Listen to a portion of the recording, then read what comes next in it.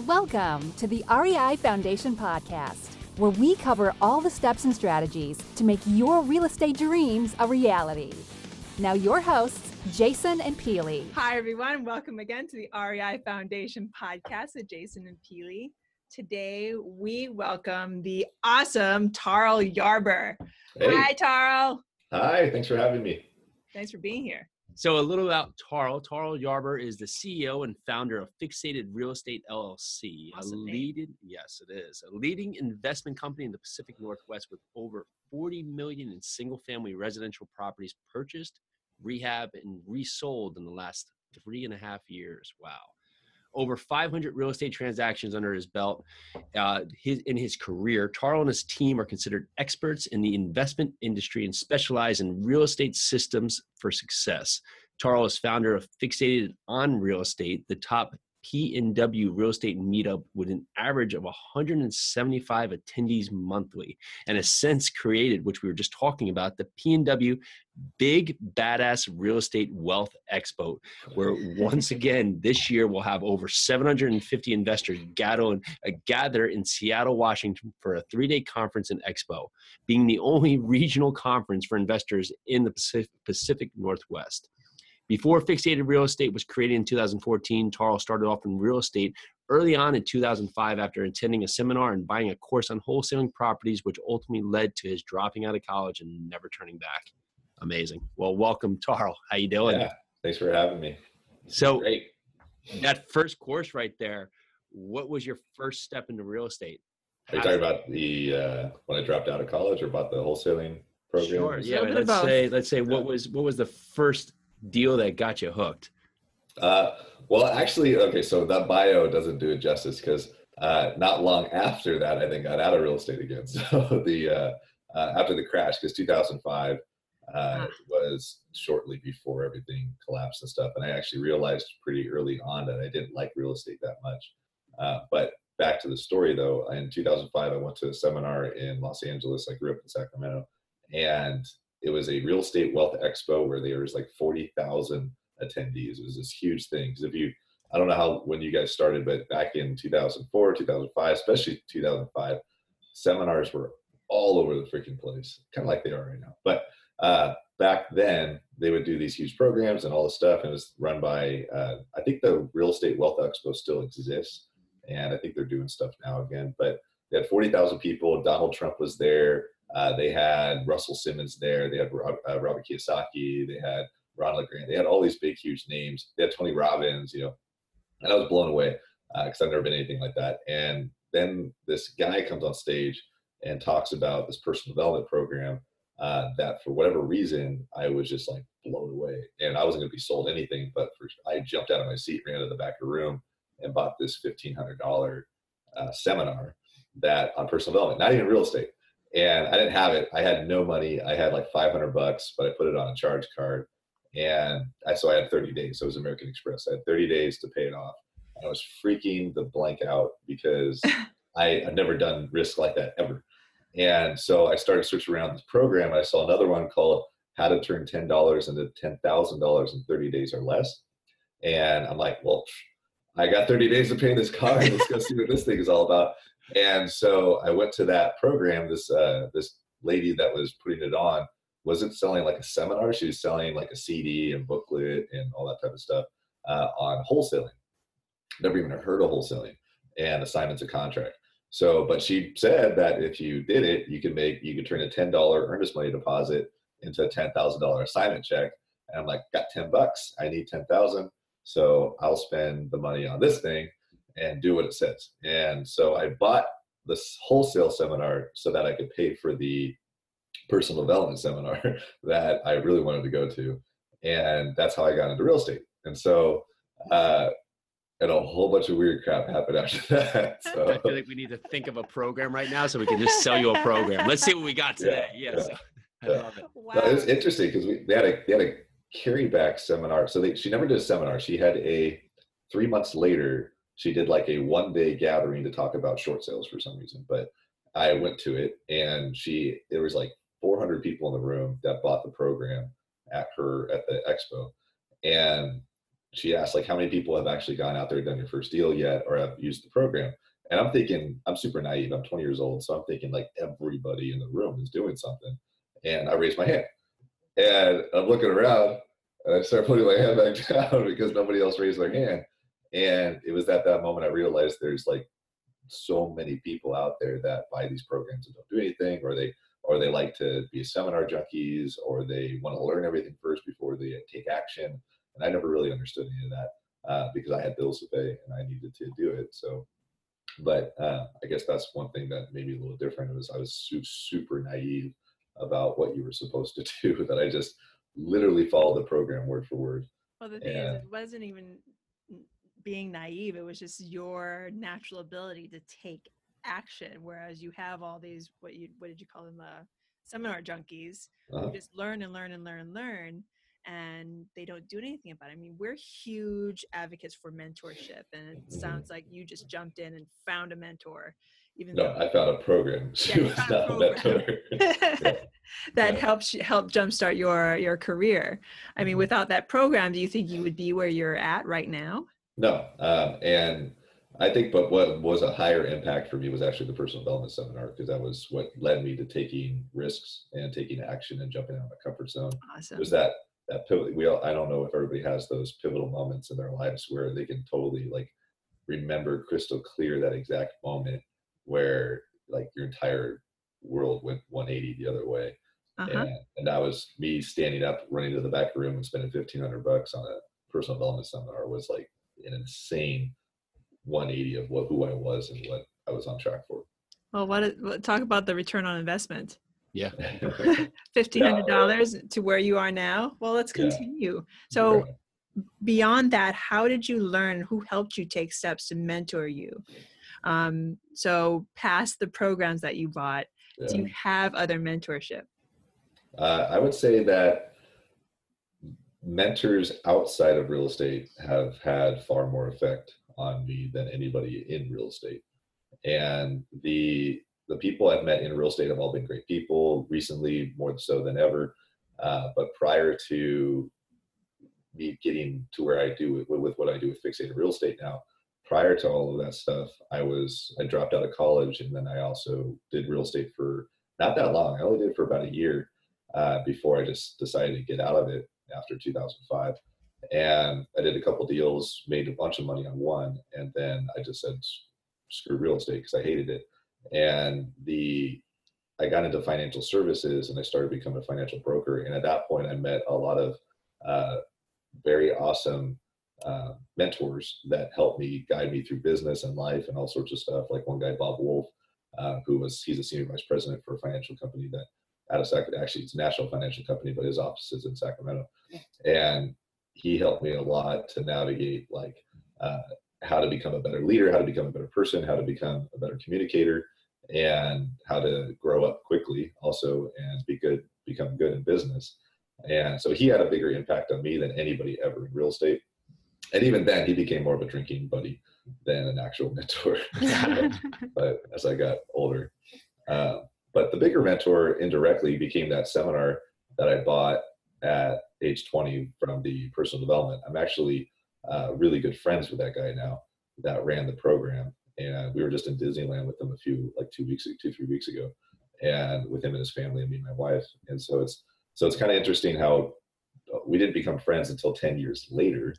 And so I went to that seminar, went to his program for personal development. And it wasn't until almost literally a decade, I came back to another one of his programs. And then indirectly, him and I became friends. And we just, me, him and his wife, and my wife, we hang out quite regularly, actually, whenever we're traveling or going to see stuff. It's kind of interesting how that happened. But nice. And he's been an indirect and direct impact as far as mentorship is concerned. So what was the trigger, since you prefaced that you don't like real estate, to push you to get back into this space? I still don't like real estate. I just want to keep that simple. But real estate kind of stumbled back into my life in 2011. And I moved up to Seattle, Washington from Sacramento. And I got out of financial services. I had a great career at it. We had 76 licensed agents. But I just got really, really, really tired of people. I think I had a quarter life crisis or something. I don't know, but and I came up to Seattle, and I wanted to do something different. So I started looking around for something different, and I reread Rich Dad Poor Dad, which is what got me into real estate back in the day, and ultimately got me liking it. And I said, okay, I'll do something with real estate. That was really, for whatever reason I got out of it, let's go find something. And I answered a Craigslist ad for a company that was opening up in Washington. They were based out of Arizona, and they needed a national salesperson they were a Fannie Mae service area manager. So they were a company that had a contract with Fannie Mae to do the rehab for any off-market properties that Fannie Mae had in their REO portfolio. And so I knew nothing about that, but I knew how to talk and sell people all day. So they hired me on, but under one condition for me. I didn't want to be an employee, and because I never was, and I wanted to have an actual contract with them as an independent contractor, which later became a partnership. And that got me back into real estate. Then all of a sudden, in a very short period of time, I took their company and went to 7 states and opened up offices all over, and started becoming the largest service area manager for Fannie Mae, which then led to a lot of bank contacts, which led to us coming full circle back to getting through another partnership through some of the people in that group, that led to us starting to buy and fix and flip houses in multiple states through some off-market sources through the bank contacts that we had. That was back in 2012. So that became a partnership. There's a lot of stories in these things, so I'll try to do my best to condense this. A lot of our partnership, ended up ultimately in 2012. There was 5 of us, which try splitting a profit with 5 people. And then which then later came to 3 of us. And in between 2012 and 2014, there was 3 of us in 7 states. And most of the business came from Washington, believe it or not, where I lived, and Arizona, and then Nevada. And in 2014, so we did a bunch of properties, like a ton of stuff. And then in 2014, I got out of the partnership due to issues between me and one of the partners. And I just didn't want anything with it whatsoever. And I left. And then between 2014 February and 2014 August, I did nothing but play video games and hang out with people. And I was going to become a firefighter. I got my EMT. I was like, screw real estate, never doing it again. I didn't like it anyways, and it was always for money. And I got suckered back into it in August of 2014 to help out a friend, and which led to me then partnering with a hedge fund and then helping them find properties. And then 4 months later, I got out of that and started fixating real estate officially. And I still didn't like real estate, so but I was doing it for money and I was good at it. And I know I'm rambling a bit, but I think the reason why we've been able to be so successful at fixated real estate was because I don't like real estate. It forced me to create a lot of systems to get me out of it so that I don't have to do it. And we have a lot of our business is designed to where I'm not that involved if I don't want to be, or to have that duplicatable process to where we don't have to think about it at all, because I hate thinking about most everything we have to do in the business. So why keep repeating it over and over and over again? Let's just create a process that we can just duplicate over and over and over again and have almost no hands-on on it at all. So. Well, I definitely want to talk about systems, but you've formed a lot of partnerships over the time, working with so many different aspects. Not anymore. Not anymore. But when you were doing it, for people that are possible partners, what do you see as red flags when going into a partnership? Don't have handshake deals. So I would say biggest thing is that contracts and joint ventures and operating agreements make friends stay friends. And it's a contract or a joint venture or operating agreement, it doesn't matter. It makes honest people stay honest. So a big thing, if you're a dishonest person, it doesn't matter. Like, you're going to find a way to get out of it. And a contract doesn't mean crap unless you want to enforce it in the court of law. And I mean, that's a headache in of its own.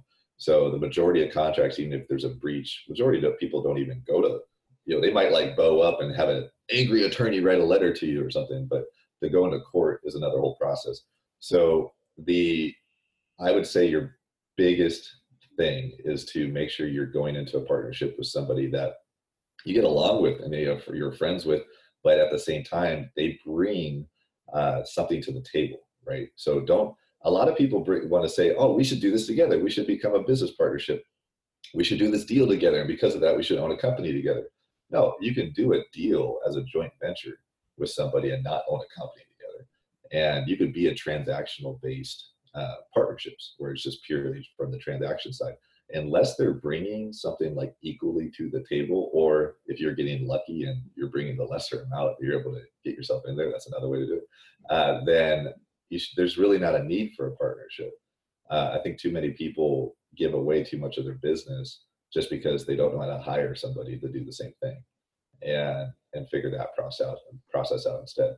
But good contracts, good communication, it is pretty much a marriage. I mean, if you're not going to just sit there and marry somebody that you don't get along with, actually, that's not true. A lot of people do.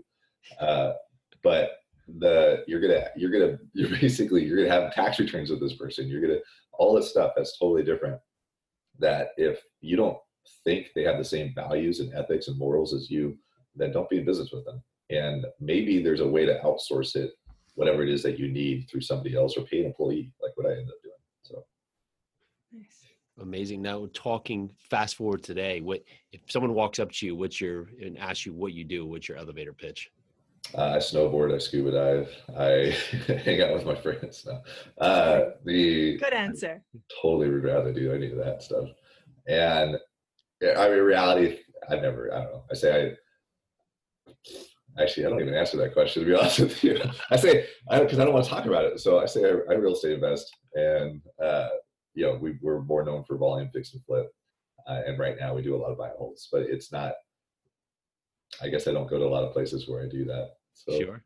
I just expect people to know who I am. So. Yeah. And if we talk about your business today, yeah, and we've prefaced a lot about systems, let's talk a little bit about hiring and instead of why you hire now instead of partnerships we've gotten. But what's your first hire, and what if someone has no system, they're out there winging it today?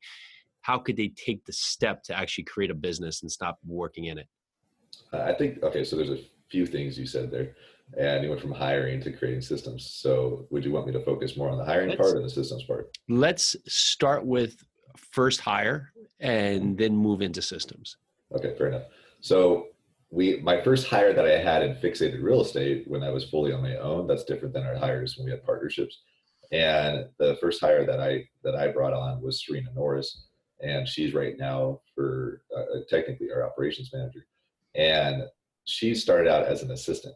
And so I met her at a wedding, and where her cousin is really good friends with my wife and I, and she was getting married. I was looking for an assistant. I needed one badly. I had at that time probably 18 projects going on, and I was by myself, and I needed somebody to help out. And that person needed to do all the stuff I didn't like to do, which was the filing system side of it, the keeping things organized on the back end, communicating with the contractors, the finishes, writing those emails, making sure that we're taking somebody's QCing and driving these properties and coordinating with the quality control and the photos that are involved with that. So basically doing the office administrative stuff that I just didn't have time to sit down and do all the time. And then that also led to accountability to make sure that we're not missing anything. So we created a checklist for each property that I then put into her lap, and I said, okay, well, you just need to make sure that if I'm moving too fast that I don't miss these steps. That was like her first job, was just like quality control the properties, but also, if you see me going too fast and skip something, let me know. So that way I can go back and we can go fix that, right? So it's more of an accountability thing. But that led me to having to communicate in technology more of what we actually did, so that she knew how to do what we did, right? Because you can't just hire somebody if you don't know what you're doing and you don't know how to communicate what you do. How is anybody else going to do that either? And it forces you, whether you get virtual assistants, which I'm a proponent of, or when you hire somebody, it forces you to have to become a better communicator and a better processes person. And or else you're going to be wasting money on this employee that is sitting there going like, what do you want me to do? Yep. Right? And they have no clue. And you're like, figure it out. That's why I hired you. Well, that's not fair to them at all. Yep. And you're the one that hired them. So my first one was my assistant. She was working 15 to 20 hours a week. And then that led to later hiring a project manager because the construction was what was taking the longest time out of our, on our issues, dealing with contractors and babysitting them and negotiations and paperwork, work scopes of work, making sure they're accurate and making sure everything's working. Making sure everything's working how it should. And that led to project manager. Later, it led to an acquisitions person for Nate because I kept getting just constant deals sent to us all the time, but I was missing out on things because I couldn't sit down and evaluate properties all the time. And somebody else needed to do that and weed through all the crap that gets sent to us. And then, so that I needed to take that off my plate. So each thing, so administration stuff started going away, project management started going away, acquisition stuff started going away, to where I just became more the decision maker. And even then I started trying to take that away from me. But through all that time, there would be a process. Like there would be, okay, this is how we use Dropbox. This is how we use Basecamp, which we used Basecamp for a long time. Now we use things called like Smart Sheets. And now we got out of Basecamp and we use Asana, A-S-A-N-A. And we use Dropbox like crazy. That's our biggest tool that we use all the time. And even then this is how we set up a property. So when Nate, our acquisitions guy, has a property sent to us, he knows before I even know about it, he has to collect specific data for it, right? And it's a process. It goes into an actual or Dropbox file in a specific way. It goes into Asana in a specific way. So that way, if it's been cleared out and it's something that I should look at, I can just open up everything and I'll have everything there. And it's all in a time sequence that it took a while to get to this point.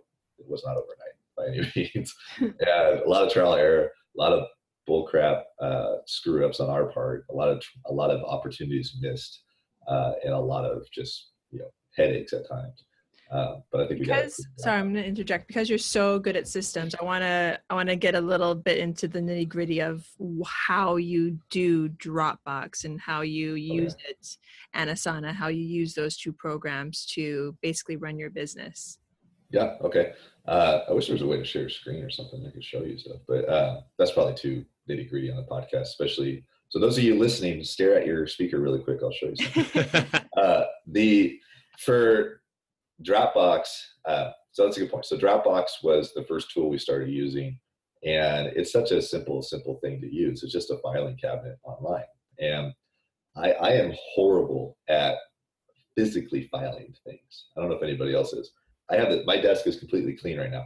Yeah, okay, you are. All right, really. So my desk is never clean. It's because I just bought a new computer system, so I had to clear it up. But I bet you can't find anything now. It's somewhere. But my challenge is if I take a piece of paper and I put it in a filing cabinet, it is gone forever. So it doesn't exist anymore. Like it's just gone. And so therefore, I can't file things I need because for whatever reason in my head, it doesn't exist if it's in a filing cabinet. And I have one literally sitting like a filing cabinet right next to me. I've never opened it. So my wife opens it.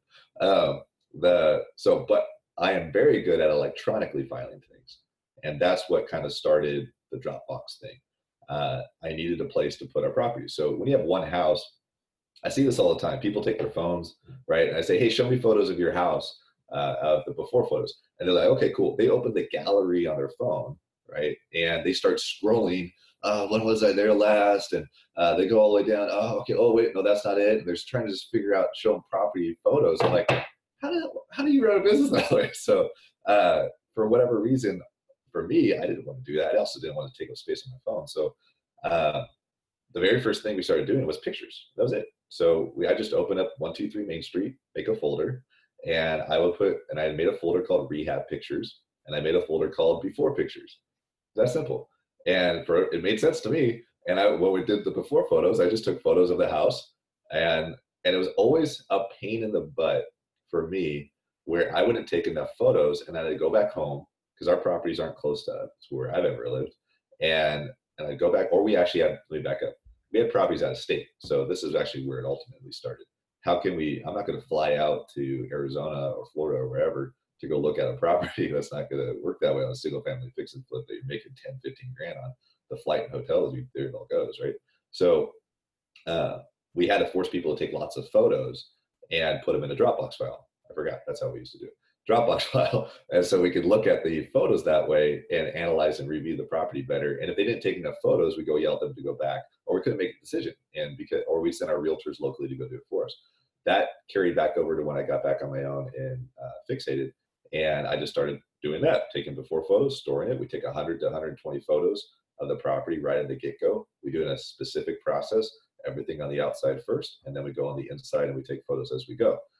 Why? Because we were used to having somebody else take the photos for us. And if they took them all over the place in the house, I'm going to take one outside, then all of a sudden I'm in the basement, then all of a sudden I'm in the bathroom, then all of a sudden I'm over here. Like, and you're sitting at your computer going, what, is there something wrong with the floor plan, or is there something wrong with where the photos are going? Yeah, where are you? And so we just started forcing people to take photos in a specific way so that anybody clicking on their computer, they could see where they're walking the house. The other issue would happen in that we get back and we make the scopes of work, and we'd either give it to a contractor back in the day to make the scope of work. Now internally we make all our scopes of work. But even when we give it to a contractor and they're trying to make scopes of work through photos, then we want to knock down a wall.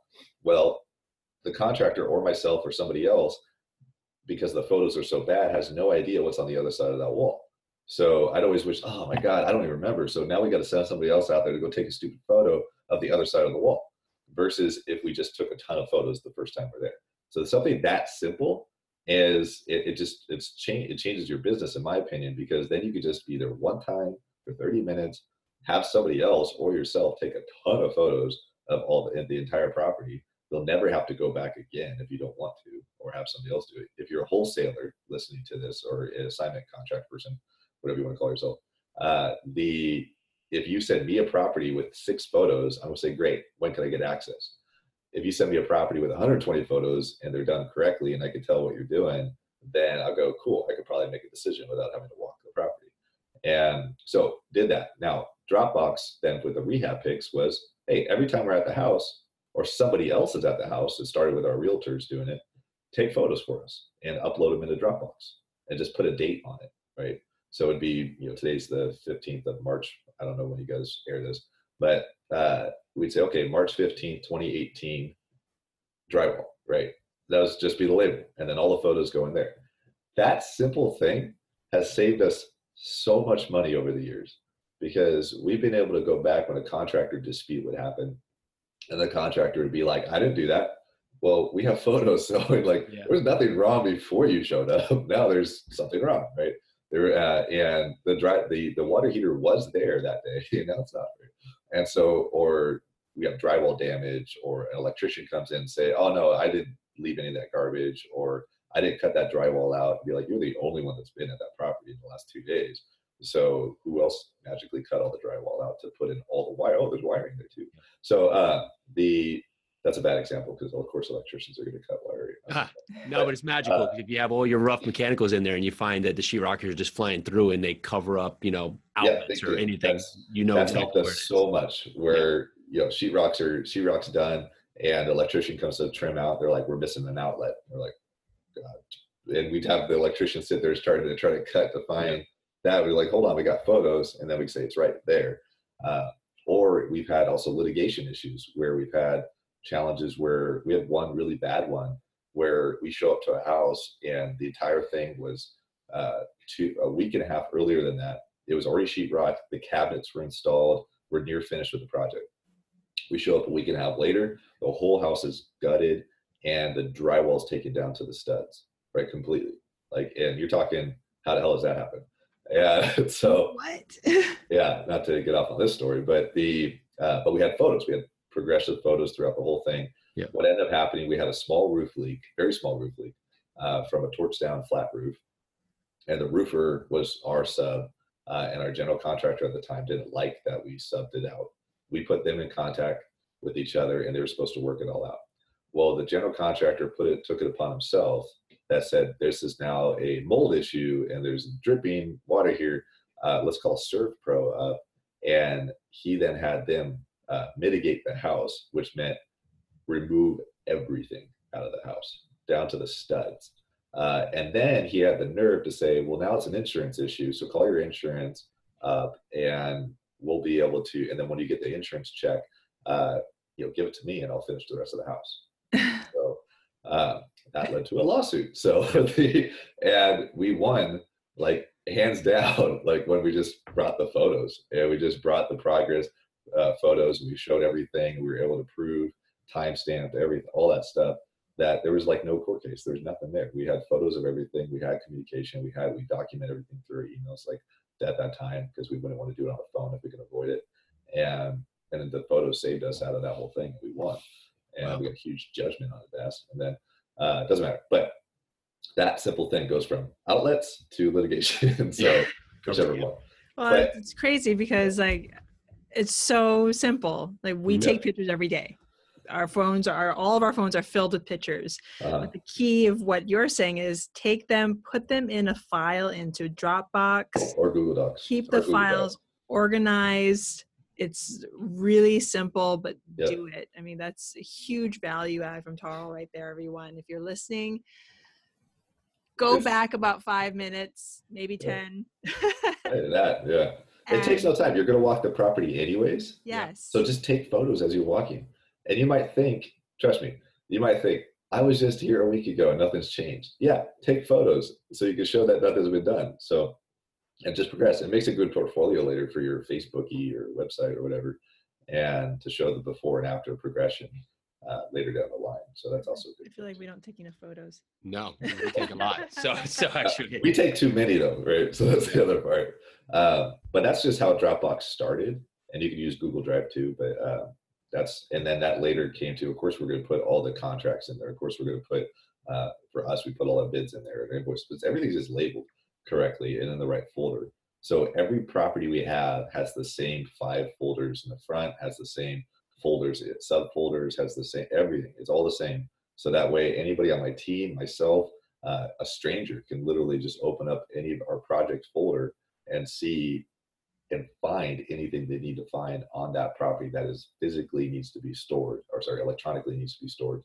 And that's all Dropbox is. It's a filing cabinet, so why not use it? And then, or Google Drive works just as good. Google Drive might actually be better because it integrates with all the other systems like Docs and so forth too. But we don't use it, and we're too integrated with Dropbox to get out of it now.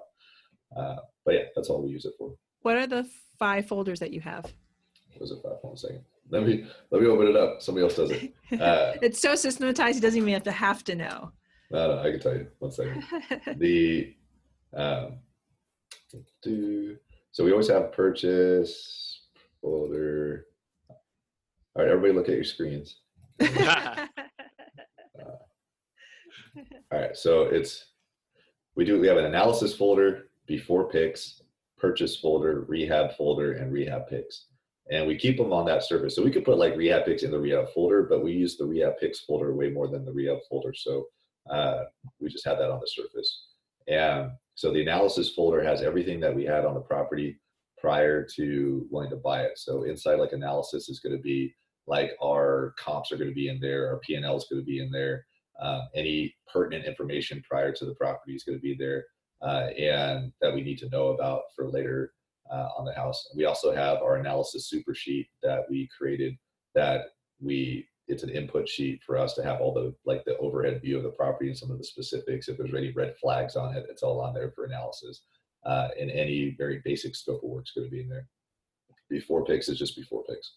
And purchase folder is anything that has to do with actually buying the house. So that's going to be all the contracts, the purchase sales agreement, assignments, and title. Everything's going to be in there. Later, we'll add a 6th folder just called relist or refinance, depending on what the property is, and that'll just be all the docs in there.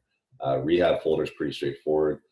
You're going to have a bids folder inside, invoices in there, permits are going to be in there if we have permits. Plans are going to be in there as well, and our scope of work. Once we make our scopes of work on smart sheets, and we uploaded it into Dropbox later for storage if we need to send it as a PDF to contractors later. And each one of those has its own subfolders as needed. We have our finishes folder too that goes in there too. So all of our finishes is systemized, and they're created on our smart sheets. It's our own program that we created in smart sheets that allows us to pick out all our finishes and print them out on a PDF, and it shows a picture of every single finish we use with the SKU number, the pricing, where to buy it, all that stuff. And it took us 3 years to get to the point where it's on a simple duplicatable process for our finishes. when we used to just store a bunch of photos of cool stuff that we like in our houses and then send that to the contractor with a big email explaining it. And then later it progressed into, luckily Serena, she's formerly a graphics designer. So she got really good she hated me telling her to say, hey, take all the photos out of that Dropbox file and put them in an email and send it to the contractor so they know what we want in the house. She hated that. So she got her Illustrator out and put them into a PDF and started labeling them on a PDF. And it became a 3 or 4 page PDF with pictures and saying, this is a doorknob and this is where you buy it, right? And so she started doing that, and that was cool. Everybody loved that. But it wasn't duplicatable because she was the only one that could do it. And later, that's how we developed it through Smart Sheets, to where anybody can just go click, click, click, click down the line and pick the finishes they want for the house that we have, which we have templates for each type of style of house that we do. And that's just a matter of like, what paint color do you want and what tile are you going to use? But it's all there. We don't need to go pick it again. And then we print it out, give it to the contractor, make them sign it. And so all that stuff is, I could go down the line, guys. So It's super helpful because we've talked about systems before, but it's also, we've never deep dived into it because people are like, I got to get systems. I got to get What's these the systems system? going. Yeah. There's systems that we have to do. Yeah. Okay. What are the systems? Yep. I appreciate you going through step by step. I'm like thinking, okay, how can I turn this into a spreadsheet that I can share to people so when they listen to this podcast, they can follow the spreadsheet? Well, let's okay. I don't want to go too complicated because for me, I sit there and go like, oh yeah, let's talk about Smart Sheets and how I created that. That's not applicable to 99.9% of the people because they're like, what the hell, Smart Sheet, for one, and then two, how do you create it? So I think that would be a more applicable way to start out. Like, so if we go down to the base level, Dropbox, anybody can do, right? Hands down, just start filing your stuff correctly and taking photos. That is the easiest thing. If you can't do that, then you're lazy. So, or you just don't care about your business and it's a hobby for you, and that's fine. So there's a lot of people that run their business like a hobby and they regret it later in life. So stop doing that. The other part of it is that if you're looking at like finishes is a very simple thing that I think people overcomplicate way too much. One, you don't need to pick your finishes out. Stop falling in love with your house. And it's a business, it's a commodity. Let somebody else that knows what they're doing deal with that. So my system for a long time, which we don't do anymore, was I would take the realtor. So who's the listing agent? If they are going to list the house, they better be involved in the development of that property because they're the one that needs to sell it. It's not a free listing. I'm not just, my agent, I just call him up and he gets a listing. They're all excited about it. Like, no, you're going to list the house. You're showing up day one and you're going to be involved in this thing. And the market, the area, what houses should be to get the best ARV because after repair value, because you're involved in it. I can't pull it. You got the MLS. Go show me the houses that I need to make this house look like, right?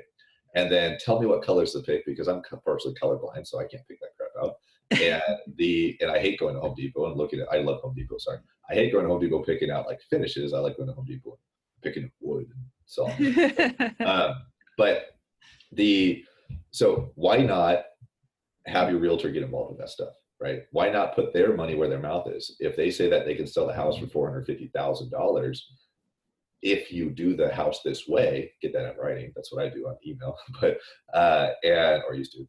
And they say, okay, you're telling me if I take this really crappy house and I do these finishes that you're suggesting, you want me to tile the master bath, you want me to put this type of carpet down, you want me to paint the house this way, you need me to reside the house and put new windows in it and all that type of stuff, that it will sell for $450,000. And they go, yes, great. Can you write that out in an email for me and bullet point what I need to do? Because that's how you're going to get the listing.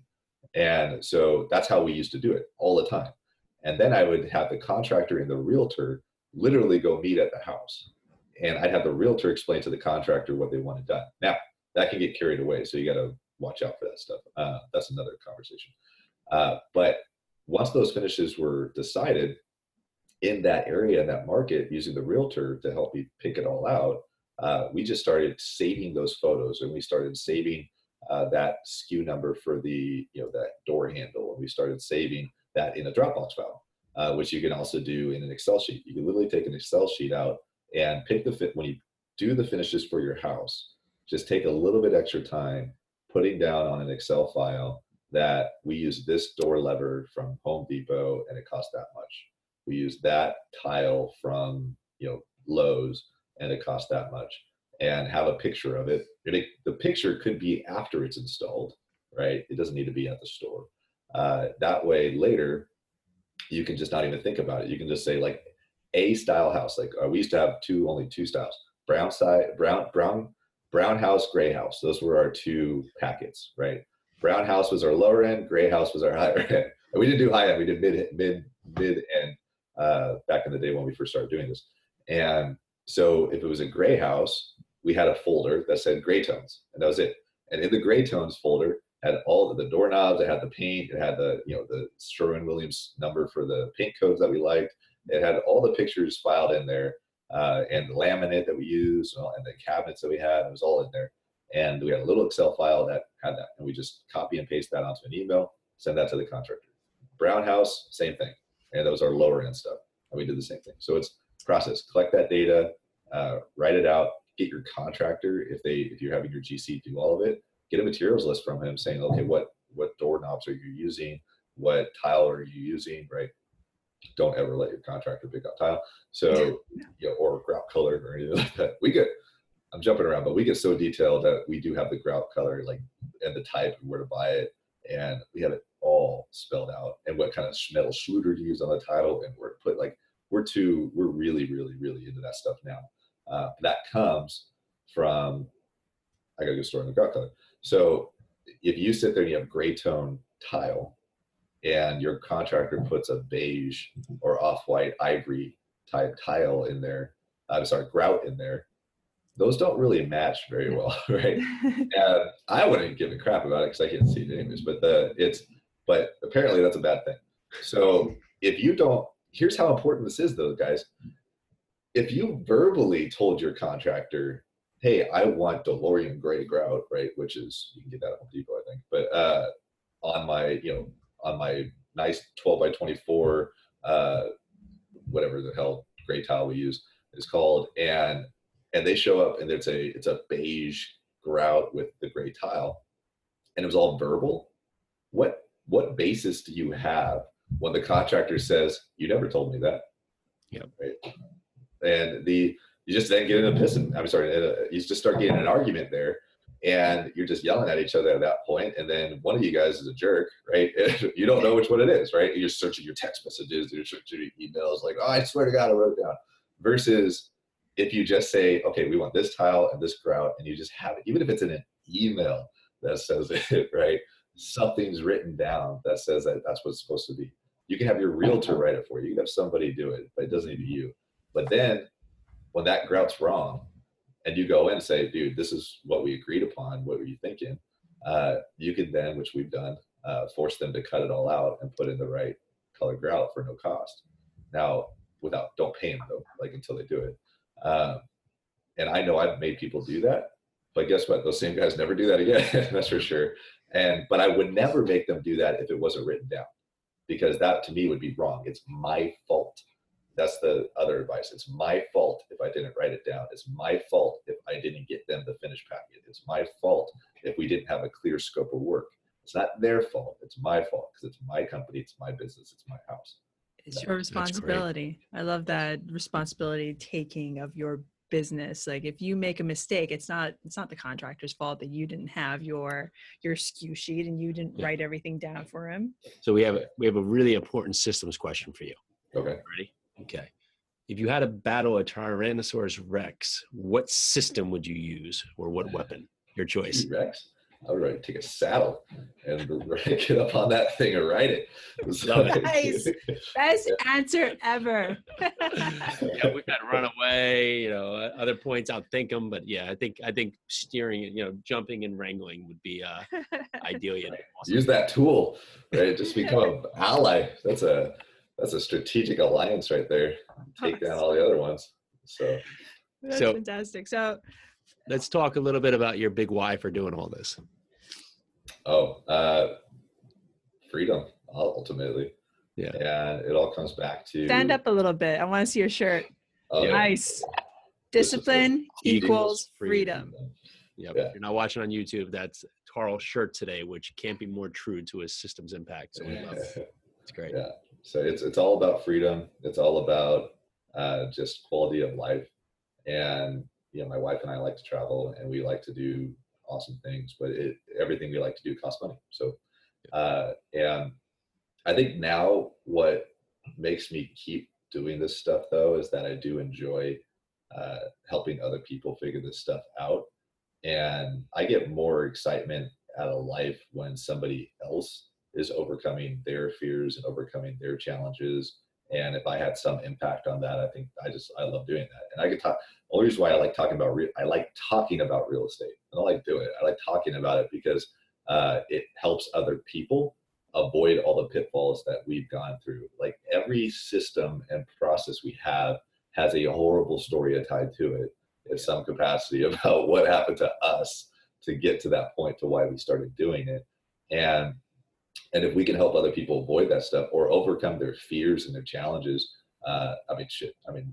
if you ever want to like go do some cool extreme sport activity and you're scared of it, like I want to be there right with you, because I'll be like, we'll do it together, right? And so like riding a Tyrannosaurus Rex. Yeah, that's right. And so I think that a lot of people let fear overwhelm and dictate their life too much, and it makes them avoid pretty much what life is like.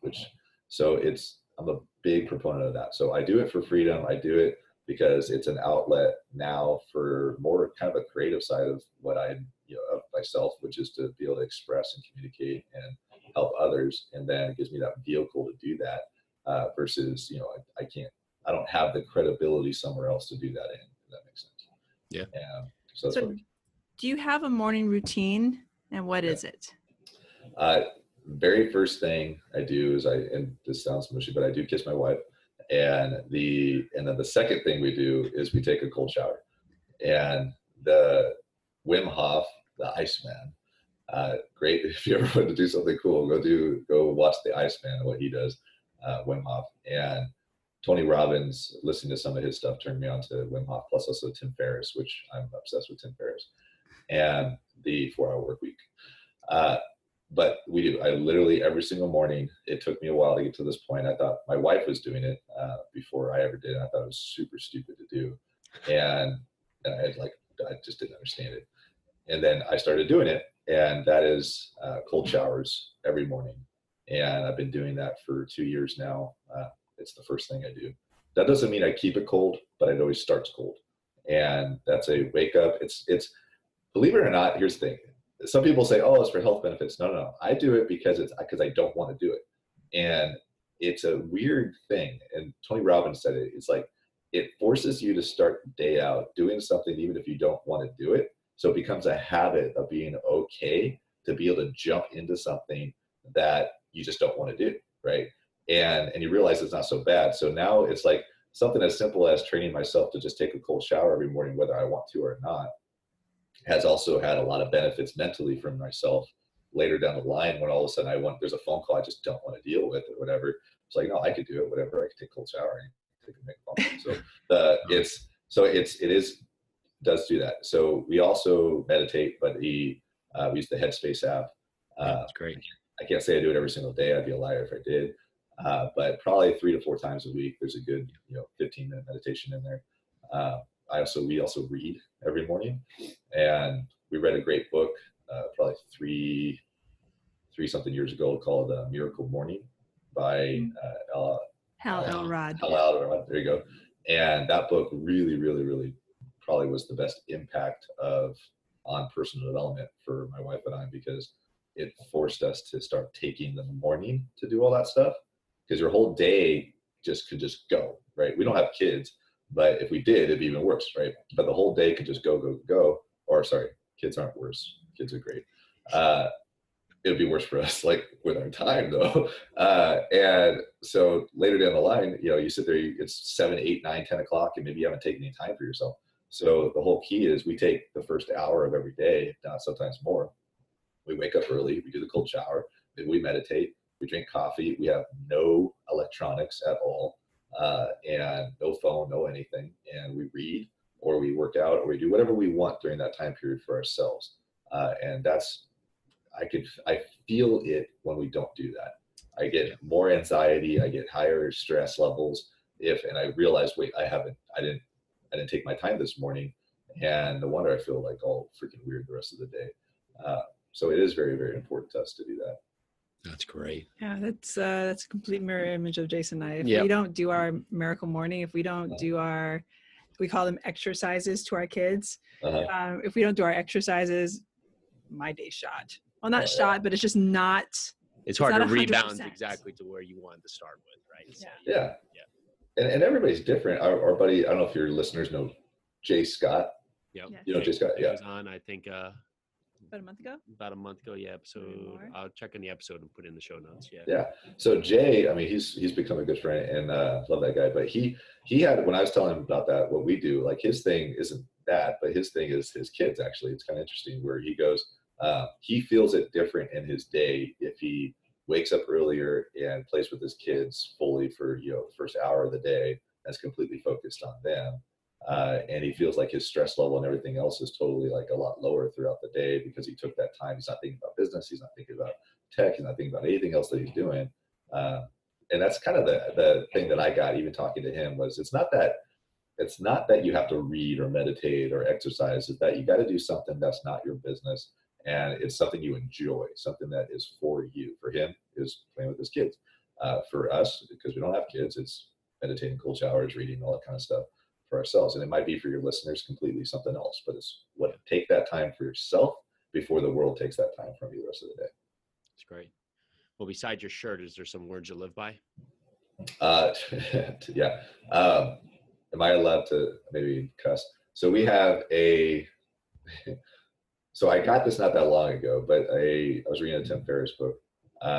There's a lot of words I live by, but one of my favorite ones now, we actually have this thing. I wish I could show you guys, but in our living room, we have vaulted ceilings, and we have this one big flat wall where it's vaulted up. So like where it's like that, where it's a straight wall up, and then it's a peak. And so this wall here has this big, huge saying on it. The saying says, "Life is fucking beautiful." And so you can bleep that out if you want, but so that's a big thing for us right now is, take the moments to look at now, be in the present as much as possible, and just really appreciate that life is beautiful around you. And that I use that F word in there because it's a lot more like impactful, and it's a lot more, I don't know, it's more badass to me too, but, and I think that a big part of people's lives just keep going by them and by them and by them and by them. Like they don't, for lack of a better word, stop and smell the roses, I guess, and see that there's a lot of awesome things around you now, even if it's horrible for what's going on with you. There's always something good that you can look at and appreciate that's around you, and because life is beautiful. And also, I'm really being a personal moment. So too many people waste their freaking lives doing stuff they hate, right? They just continue to do things. They wake up every morning dreading what they're doing, maybe not even aware of it. They're not spending time with their loved ones. They're not doing stuff that they love because maybe they're chasing some goal, some dream, something, but they don't even know what their goal and dream is if you ask them. And it's define what you want in your life, and it's nobody's life but yourself. So why are you wasting it? Why would you be doing something that you hate? Why? For my wife and I, she worked her own career. I'm totally going, this is my one philosophy, right? So you open a can of worms, dude. So the only thing her and I like to do is to be together. Like, it's kind of, like I said, her and I have not been married that long, only a year and a half. But we've had really long relationships prior to each other. She's been married, and I've had nothing but long-term relationships. And it took to this point in our lives for us to find each other. But she worked a career that she loved, right? And I worked my business for pretty much the 5 years we've been together. And then it wasn't until about 6 months ago where we're like, why are we doing this?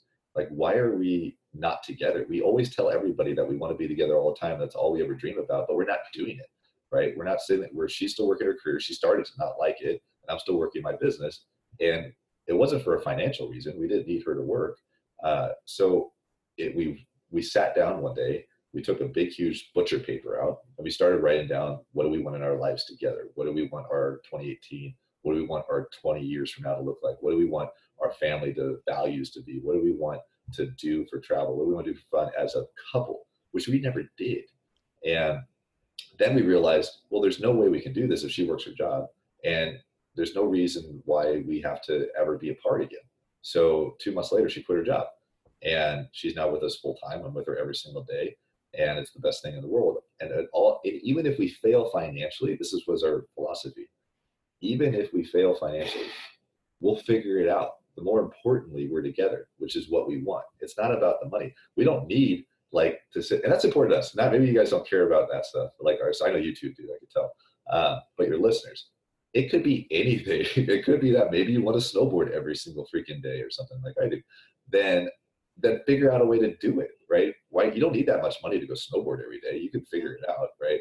I know plenty of ski bums that sit there and live out of their truck at the parking lot for the entire season at a ski resort that's just down the road from us. So it's like, you'll make it work, right? Figure it. Sorry, that's my philosophy: is find what you love, whatever it is, as fast as possible, and then go do it. Who cares what anybody else thinks? Screw everybody else. So we are going to trash this entire podcast. We're going to retape it and have your wife on. Yeah, I think you should. Yeah. No, but seriously, next time. Definitely. We're really big on partnerships in terms of how couples are able to just make the life they want. That's important. It's an important part of the show. So we would love to have the both of you back.